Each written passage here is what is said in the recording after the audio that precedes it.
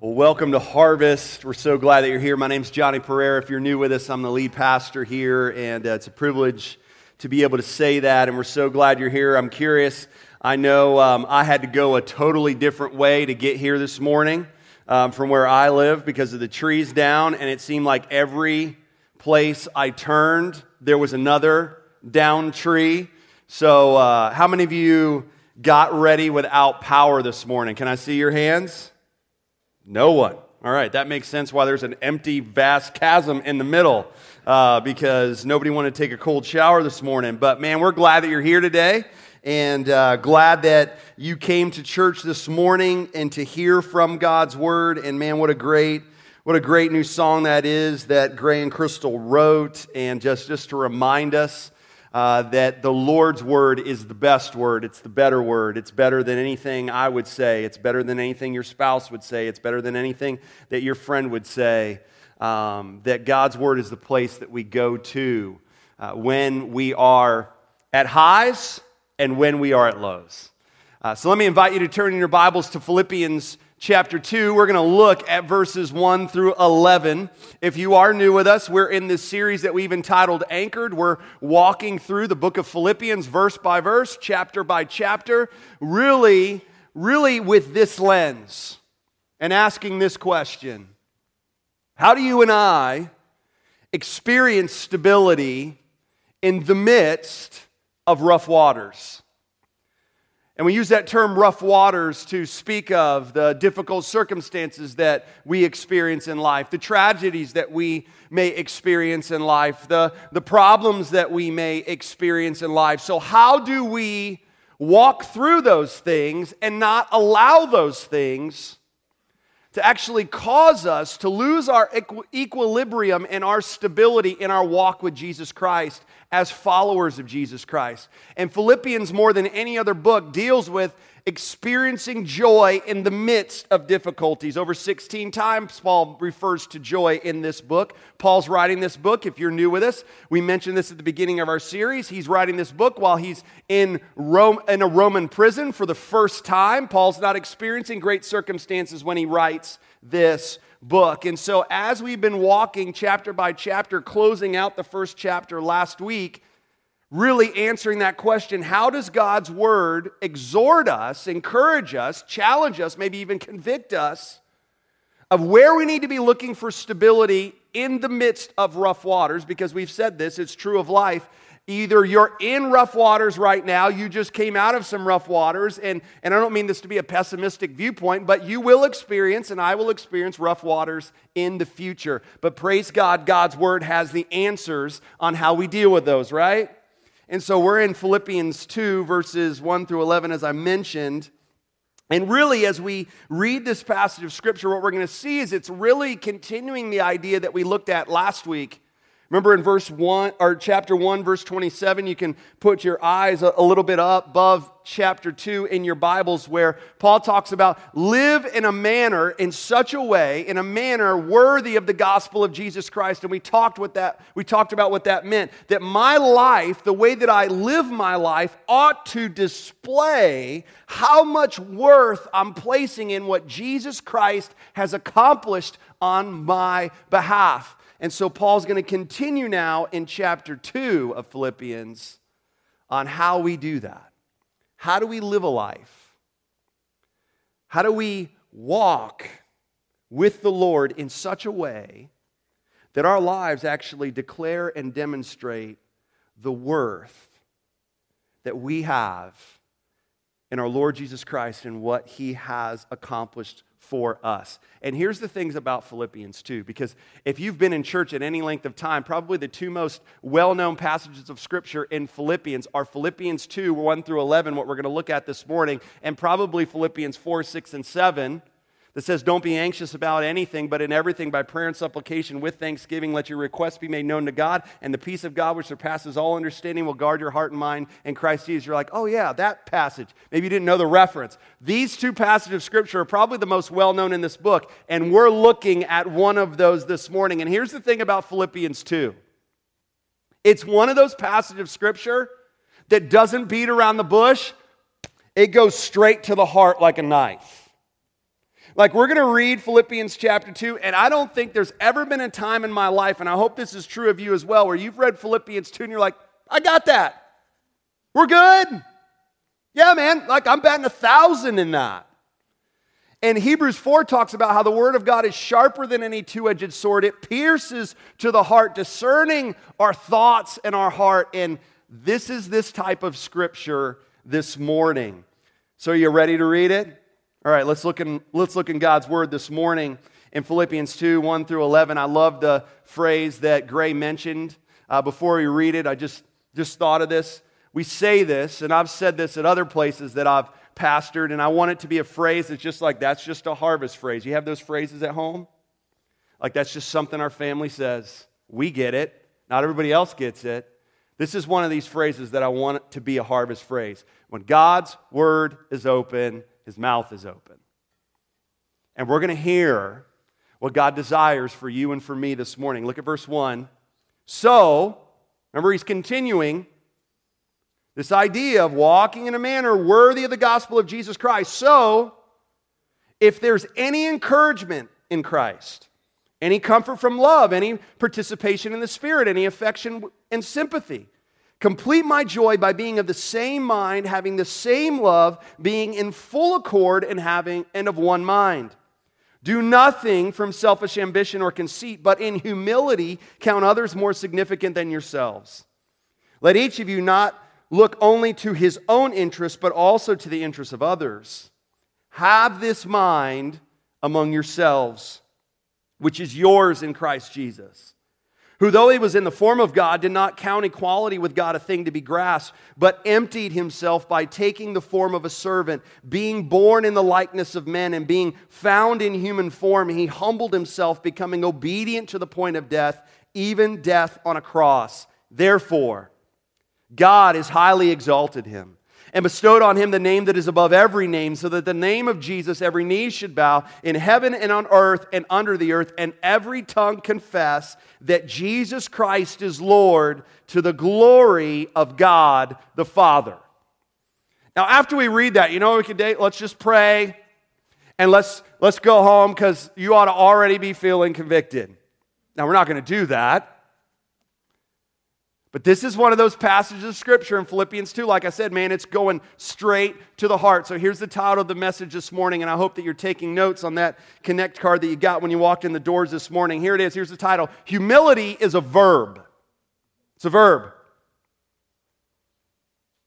Humility is a verb. And here's the idea that I want you to get this morning as we now kind of dissect this passage of Scripture that's well known to many of us. And for some of us, what we need to do is we need to be disciplined this morning and say, let me look at this passage of Scripture with fresh eyes. Let me pray that the Lord would give me fresh eyes to examine my life and place it before this passage of Scripture. Because here's the idea I want us to get this morning, that stability, remember we're talking about, how do I find stability in rough waters? Stability is experienced when humility is exercised.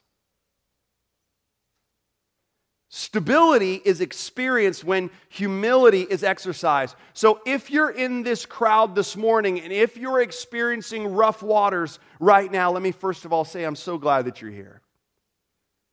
And my greatest prayer for you is that God's Word would just minister to you in the midst of these rough waters. But I want you to think about those right now. And I want you to ask yourself this question. Am I exercising humility in the situation that I'm experiencing right now? So look at my life and the rough waters that I'm experiencing. Am I demonstrating humility? And you're like, well, I'm not sure how to answer that question because I don't know what you mean by humility. Well, that's a great posture to be at this morning if that's you, because we're going to literally look at what humility is this morning.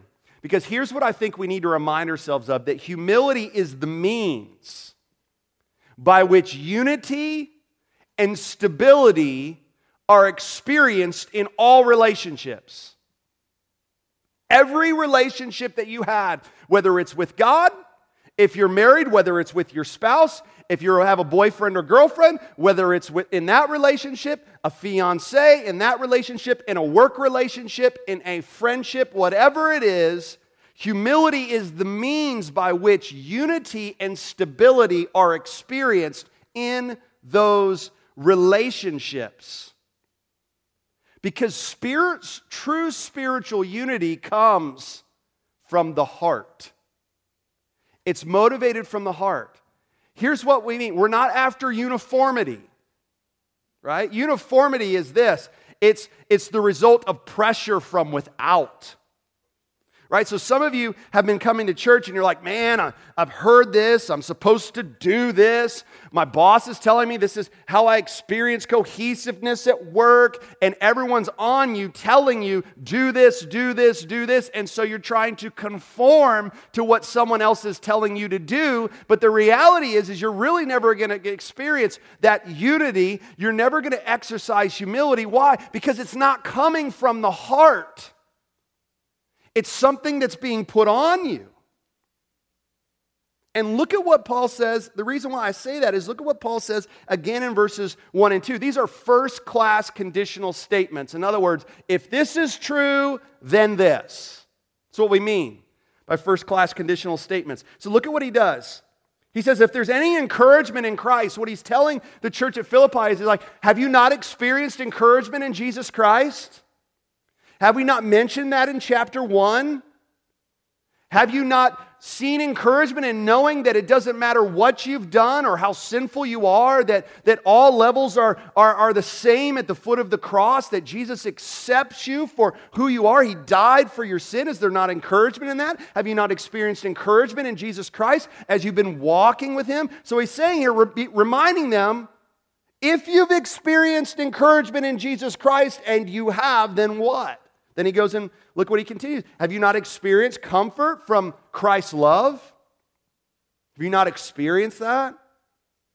Have you not experienced participation in the Spirit? Have you not seen the Holy Spirit give you the power and the strength to live a life in such a way that shows that you have worth in the gospel of Jesus Christ? Have you not seen the power of the Holy Spirit in your life?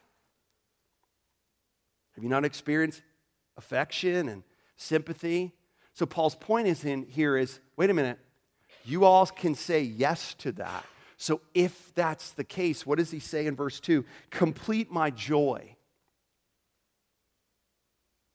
Like, let me be so joyful to see what Jesus, through the power of the Holy Spirit, is doing in you. Complete my joy by being what? By being of the same mind, as the idea of the same values. And we're dropping our personal opinions. No. We're on the same team. We're brothers and sisters in Jesus Christ. We have the same mind. We have the same purpose. Remember, to declare and demonstrate the gospel of Jesus Christ and its power working through us. No. One mind. Then he says, having the same love. Like the love that you've experienced from Jesus Christ and the love that you've experienced from Jesus Christ and the love that you've experienced from Jesus Christ. We all have the same love. So we need to be demonstrating it in a way that doesn't contradict the love that we've received. And then he says, being in full accord and of one mind. In other words, we're working together, not in opposition. See, that's a byproduct of humility being exercised. Because what did we say? Stability is experienced when humility is exercised. And I experience stability and unity in all of my relationships. My relationship with the Lord. I experience stability in my relationship with the Lord when I'm exercising humility. See, here's what humility is not. I think our idea of humility is skewed today. Here's what humility is not. Humility is not you walking around saying this, man, I just stink. Oh, I'm terrible. That's not humility. Humility is not, man, I'm so lousy at this. Let me tell you all the things that I'm horrible at. Like you meet someone, hey, can I just tell you all the things that I'm terrible at? Like if someone told me that, I'd be like, man, this person needs some serious help. Let's set up a time to meet. That's not what humility means. Humility is not self-deprecation, okay? Let's get that clear. That's not what humility is. Get this, write this down. Humility is a do thing. It's an action. It's a mindset that leads to an action. You know what's interesting? I've never taken a spiritual gift test, and one of the choices has been humility. I've never met anybody and I'm like, hey, what do you think God has gifted you with? And they're like, you know what God's gifted me with? He's gifted me with the gift of humility. Never met a person like that. You may have thought that, but I've never met a person like humility is not this aura. Man, they just have this aura about them that's so humble. Humility is not a personality. And you're like, man, that guy's so loud and that guy's so obnoxious and he's such an extrovert. Man, he's probably kind of prideful. You know people like that? You're like, yeah, I'm listening to one, right? And then we find other people like, man, they're so introverted, they're so quiet, like they never say anything. They just walk around like this. They're so humble. And here's what I've found. Humility is not a personality. Because sometimes the most introverted people, the people that are the quietness, man, they are judging all day long in their mind. It's just not coming out of their mouth right at the moment, like us extroverts who process everything out loud. And the reality is humility is not defined by a personality. It's not an aura. It's not a gift. It's a mindset that leads to an action. C.S. Lewis, many of us know him, Chronicles of Narnia. He's written so many great things. I've never read anything that I didn't like that C.S. Lewis wrote. And he says in his book, Mere Christianity, which is a very famous work that he wrote, he says this about humility. Humility is not thinking less of yourself. It's thinking of yourself less. Isn't that good? So what I want to do this morning in this passage of Scripture is I want to give you 3 characteristics of humility in action. Let's look at what humility actually does. Remember, it's a do thing. Yes, it's a mindset, but it leads to an action. So the way that I know I'm exercising humility is looking at how am I acting? How am I acting in my relationships? Is there unity there? Am I experiencing stability there?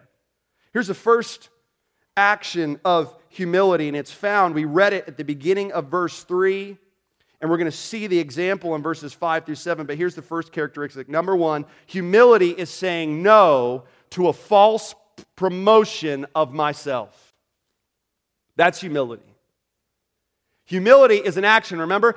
And I'm saying no to a false promotion of myself. Here's why I say that. Look at beginning of verse 3 again. What does Paul say? Do nothing from selfish ambition or conceit. Now let's define a couple words here so that we can understand what Paul is meaning here. Here's what selfish ambition means. It's literally this kind of posture that no cost is too high to get what I believe I deserve. Selfish ambition. No cost is too high. No person is too big for me to climb over to get what I believe I deserve. Here's the word for conceit. It literally means this, empty glory. That's the word of conceit. It's a falsely elevated opinion of myself. And when I look at this passage of Scripture that Paul clearly gives us on defining what humility is, I look at this and I'm like, one of the first actions that I see of humility in this passage of Scripture is what I just stated, but I'm going to say it again. Humility is saying no to a false promotion of myself. And here's what we need to understand. Selfish ambition and conceit are always married to one another. They're never going to have a divorce. They're never going to split up. Where you have selfish ambition, you also have conceit. They always go together. And self-promotion, that's something you struggle with. And that's everybody in this room, including the guy on stage. Self-promotion always leads to a demotion of others. Always. Always. James 3:16 talks about selfish ambition. He says where selfish ambitions exist, there's disorder and every vile practice. And he actually describes earthly wisdom as being driven by selfish ambition and jealousy, and he actually calls it demonic. We walked through James this past year.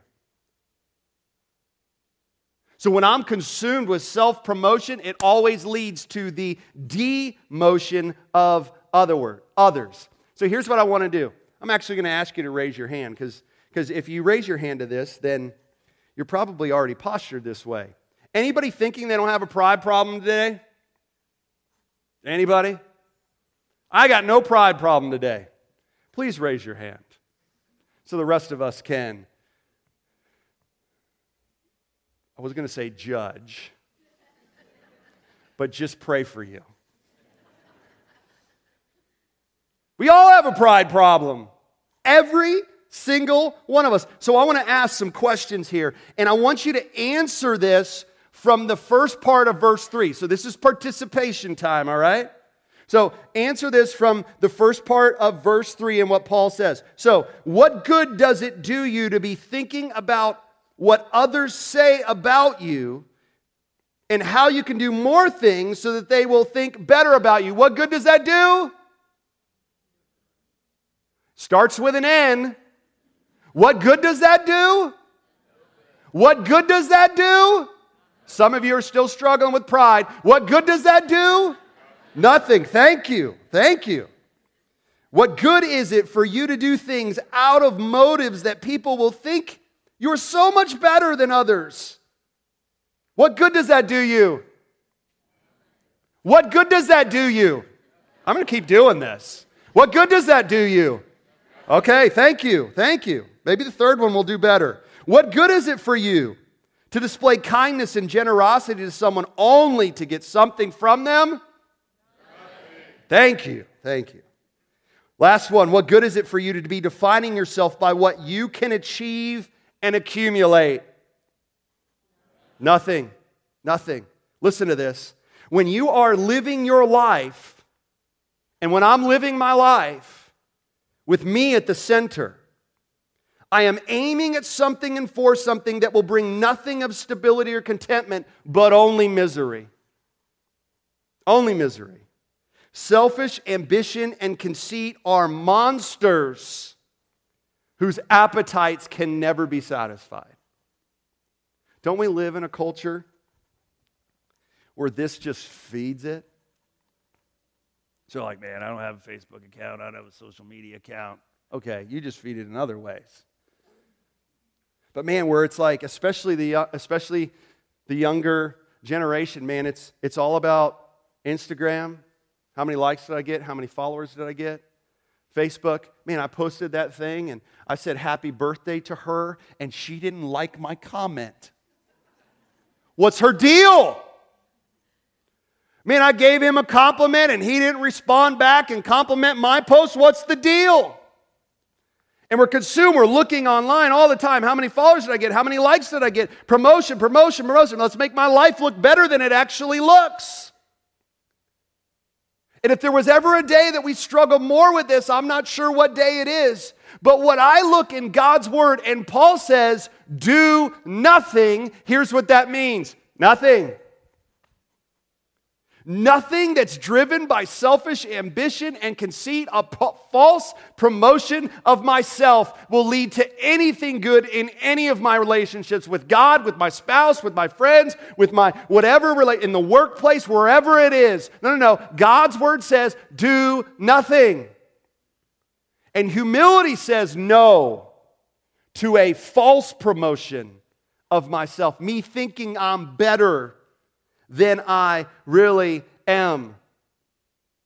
Some of you are like, Johnny, seriously? Like anything that I do to just puff myself up, puff my balloon up, anything will lead to misery? What does it say? Do nothing. Yes. You're like, everything that I do to bless others and to put others above myself, that's where I will receive just joy and satisfaction? Like that's where it's found, not the false promotion of myself? Yes. It's what God's Word says. And listen to me, this is the opposite of what your heart and my heart tells me. It's the complete opposite. Is it not? Absolute opposite. See, what we're told is the way that I get ahead is to false promote myself. The way that I get ahead is to throw a parade for myself every day. The way that I get ahead is that when I don't get the accolades for the things that I've done, that I'm raising Cain. But when I look at this passage of Scripture and you look at it, it says, do nothing. Just look to the person next to you and say those two words. Say it. Do nothing. Out of selfish ambition and conceit. So we're like, man, I'm happy to do nothing. Out of selfish ambition and conceit. So here's what I want you to see. What's the answer? What's the answer? If I'm struggling this morning in this false promotion of myself and being driven all the time by what other people think of me, and I'm totally consumed by that. What more can I do so this person will give me a compliment? What more can I do so that this will be recognized? This false promotion on myself. If you struggle with that, what's the answer? And aren't you glad God's Word has the answers? It's found in verses 5 through 7. Where we see the answers, where Paul says, have this mind among yourselves, which is yours in Christ Jesus. This is how you combat it. Is have the same mindset that's yours in Christ Jesus. Notice that Paul doesn't say, go get this mindset. Hey, you got to go find it. Got to go meet with this person. Got to go find it. No, he doesn't say that, does it? You know why? Because you already have it if you're a follower of Jesus Christ. You have this mindset. It's just submitting yourself to it. It's exercising humility and seeing yourself the way that you need to see yourself rather than a false promotion of yourself. You have this mindset as a follower of Jesus Christ. And when I submit to this mindset, here's what I'm doing. I'm taking the spotlight off myself and I'm putting it on Jesus. Look at what he says. How did Jesus exercise humility? The answer is in verse 6. These phrases, and I want to touch on them. Paul says this about Jesus, who being in the form of God. Here's what that literally means. The NIV translates it really well. I'm reading out of the ESV. The NIV translates this really well. It says, who is in very nature God. So Jesus wasn't like God. He wasn't hanging around with God. He was very God of God. That's who he was. All God in human flesh. Second person of the Trinity. He was being in the form of God. He was God. There's a lot of stuff out there that misinterprets this passage of Scripture. So here's why I'm taking time on this. Then they have this phrase, did not count equality with God a thing to be grasped. Here's what I love about this phrase. That's basically saying Jesus knew who he was. He didn't need to throw some parade. He didn't need to pump himself up. He knew who he was. He didn't have to grasp at something and say, man, I need to always prove to everybody who I am. Though he did through miracles and did in other ways, but it wasn't this motivation out of, I need to promote myself. Think about the temptation of Jesus Christ in Matthew 4. What does the enemy, what does Satan do? He tempts Jesus with this false motivation. But Jesus says, no, I don't need to grasp. I understand who I am. I'm secure in who I am. Then there's this phrase, he emptied himself. So the question is, when I read this passage of Scripture, if you're the first time reading this passage of Scripture, you haven't read it in a long time, you're like, what did he empty himself of? Because we could have some problems here. What did he empty himself of? You said he was God, a very God. And there's some who would suggest that Jesus emptied himself of his deity. He no longer was God when he came to this earth, that he literally became just a Jewish man like all the other Jewish men in that day. There was no God, just man. But see, if someone takes that interpretation, they don't understand what that means.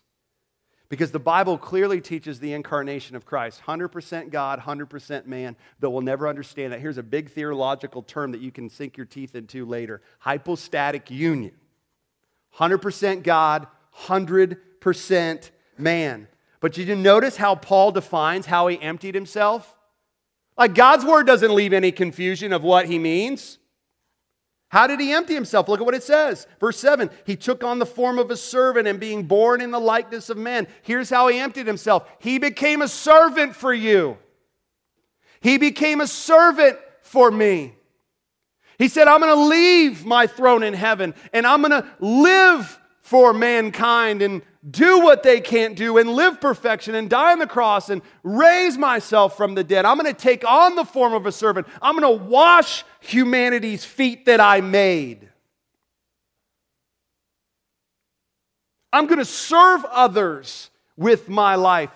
That's how he emptied himself. It says he was born in the likeness of men. He held back some of his divine attributes. He could have walked around and instead of telling the disciples to go fish in a pond or in a sea of Galilee, he could have said, you know what, I'm just going to make fish appear right here on the shore. But he didn't do that. He held back some of his power. He could have called 10,000 angels on the cross and wiped out humanity, but he didn't. What did he do? He emptied himself. He held himself back. He was born in the likeness of men so that he could experience what you could experience, so that you could have hope today, knowing that you have a Savior who loves you and actually knows what it's like to go through what you are going through. And man, when I put what Jesus Christ has done, that being in the form of God did not count equality a thing of God to be grasped, but he emptied himself. Man, I look at that when I'm struggling with false promotion of myself, and I'm like, God, I got nothing to say other than, I'm sorry. I'm sorry for thinking that I'm something that I'm not when I think about who you are and what you did for me.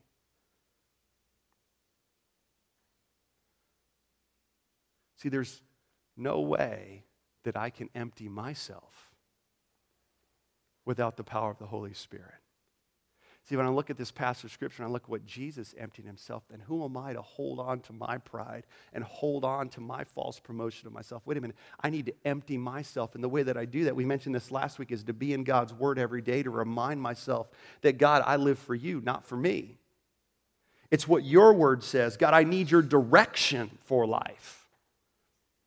God, every day I'm going to pour my heart out to you in prayer. I'm not going to be self-sufficient and self-dependent and self-reliant. No, Lord. I'm going to pour my heart out to you in what I need you to intervene in, and the power of the Holy Spirit that I need every day. See, Lord, I just don't need your direction. I need your intervention in my life. So I say no to the false promotion of self, and I say yes to you.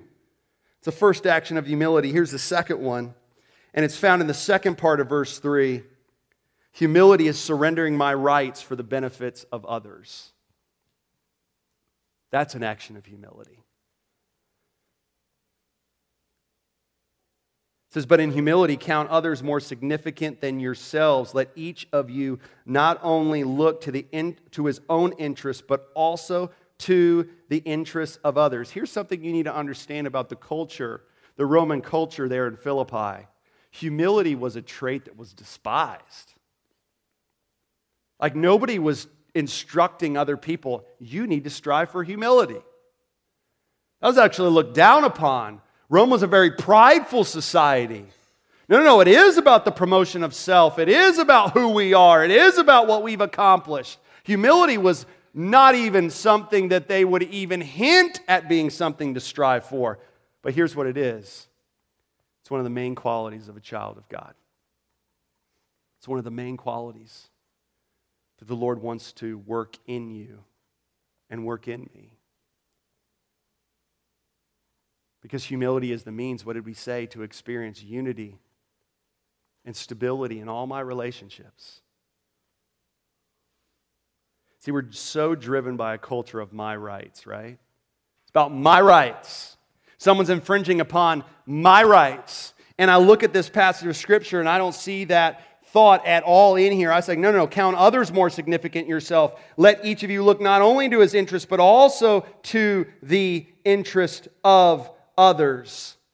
And the way that I do that is by having a proper self-awareness of who I am. So easy to get off on that and not having a proper self-awareness of who I am. But the only way that that happens is, what did I say? By saying, God, I need to be in your word every day. I need your direction. God, I need to be on my knees every day. I need your intervention. God, I need to remind myself of who I am and who I am not and who you are, so that I will exercise this surrendering my rights for the benefit of others. It's interesting, this conductor was asked of a symphony, what's the most difficult instrument to play? Love his answer. He responded, second violin. He says, I can find plenty of first violinists, but to find someone who can play second violin with enthusiasm, that is a problem. And if we don't have a second violin, then we have no harmony. It's hard to play second violin. It's hard to say, wait, but I deserve this. And the Holy Spirit through Paul says, no. But in humility count others more significant than yourself. Don't look only to your own interests, but also to the interests of others. And here's the deal. Man, I had to study this passage of Scripture all week. You don't think that God just put me on my face? Some of us are saying right now, I can't do this, Johnny. You don't know what's going on right now. I can't do this. But what I've found is this, that what breaks down the walls of selfishness into acts of selflessness is looking into the face of Jesus. It's looking to what He did for me. Look at what it says in verse 8. And being found in human form, He humbled Himself by becoming obedient to the point of death, even death on a cross. Listen to me. Listen, hear me on this. All selfish agendas are dropped when we stand before the cross of Jesus Christ. Nobody goes to God's Word and says, I'm bringing all my selfish agendas, when they're looking at Jesus and what He's accomplished for them. Now, we can come to God's Word. We can come on a Sunday morning. We can bring all our selfish agendas and say, man, I hope God's going to do this. I'm here in this seat right now because I want God to do X. But you can't look into the face of Jesus and have that posture. You can't remind yourself of what Jesus Christ has done for you and how He exemplified to perfection humility for you and have those selfish agendas. They fall out of your hands out of conviction. And here's what I love about this passage of Scripture. It's easy for us to say, well, let's look at how Paul exemplified joy. And easy to fall into the posture of, let's look to Paul as our example of what that looks like. But listen to me, what I love about this passage of Scripture is Paul once again even exercises humility. He could have said, hey guys, look at how I'm living my life in a prison. But he doesn't say that. He says, you know what? Here's how we understand humility. We look to one person, and that is Jesus Christ. He's our example of humility. He exemplifies what it looks like to lay down His rights for your benefit and for mine. Being found in human form. It's very similar to that phrase, being born in the likeness of men. It's this idea that the eternal God, who dwelled in unapproachable glory, embraced humiliation of humanity.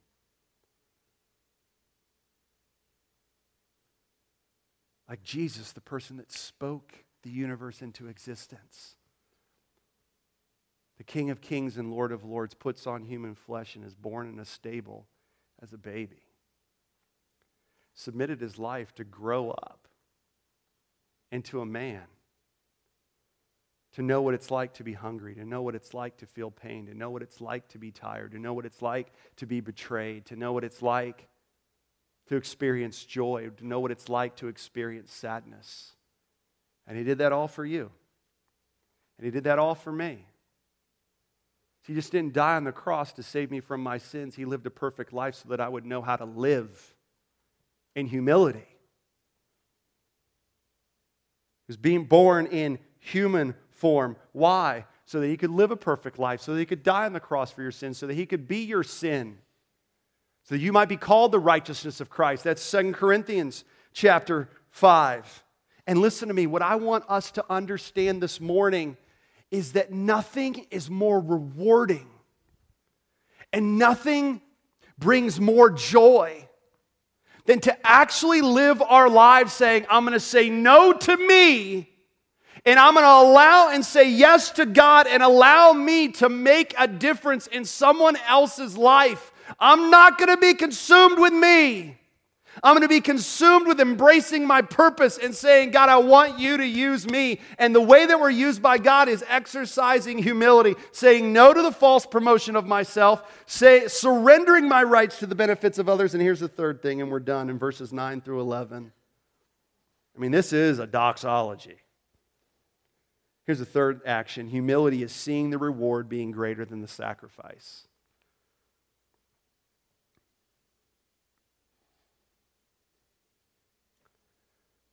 It's hard to exercise humility and not see the results right away, isn't it? It's hard. Okay.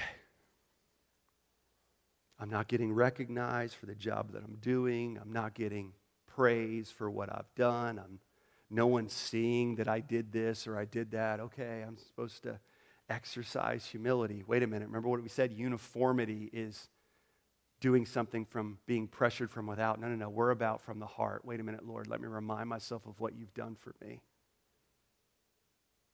Who am I to be driven by a false promotion of myself? Who am I to be concerned more with me and my rights? Oh, God, let me remind myself of the reward being greater than even the sacrifice that I'm experiencing right now. Look at, you see verses 9 through 11. Do you see this doxology? Because here's the reality. I can only see the reward of humility being greater than the sacrifice when I am looking to Jesus. Never when I'm looking to myself, never when I'm looking to my agenda, never when I'm looking to my goals, my ambitions, my rights, my hurts, my disappointments. What does Hebrews 12:2 say? Looking to Jesus, the author and finisher of our faith, who for the joy that was set before him endured the cross, despising the shame, and is now seated at the right hand of the Father. Jesus showed us what it's like to see the reward being greater than the sacrifice. And some of us need to be reminded of our purpose again. Purpose isn't me. Purpose isn't my praise. My purpose isn't my rights. No, I'm here on this earth right now to declare and demonstrate the power of the gospel through Jesus Christ. And 1 Corinthians 3 is such a convicting passage of Scripture where Paul alludes to, though we don't know exactly what it is, standing before God in this judgment seat of Christ where all of our works will go through some sort of fire and they will either come out as gold, silver, and precious stone or wood, hay, and stubble. And hear me on this. If my life is completely dictated by a promotion of myself and about me, and that's my motivation for serving in this church, that's my motivation for encouraging someone. That's my motivation for doing whatever for someone else. It's wood, hay, and stubble. No. We need to see and look in the face of Jesus. Jesus is our example of humility. Jesus is your example of humility. Look at Him. See Him. See again what He's done for you. If you're here today and you've never placed your faith and trust in Jesus Christ, accept it today as the means of your salvation. Look to Him. Take our eyes off of ourselves and put it on who Jesus Christ is. Because what Paul gets here is stability is experienced when humility is exercised. We need to look to Jesus this morning. Whatever you're going through, whatever relational rift there is, you need to look to Jesus.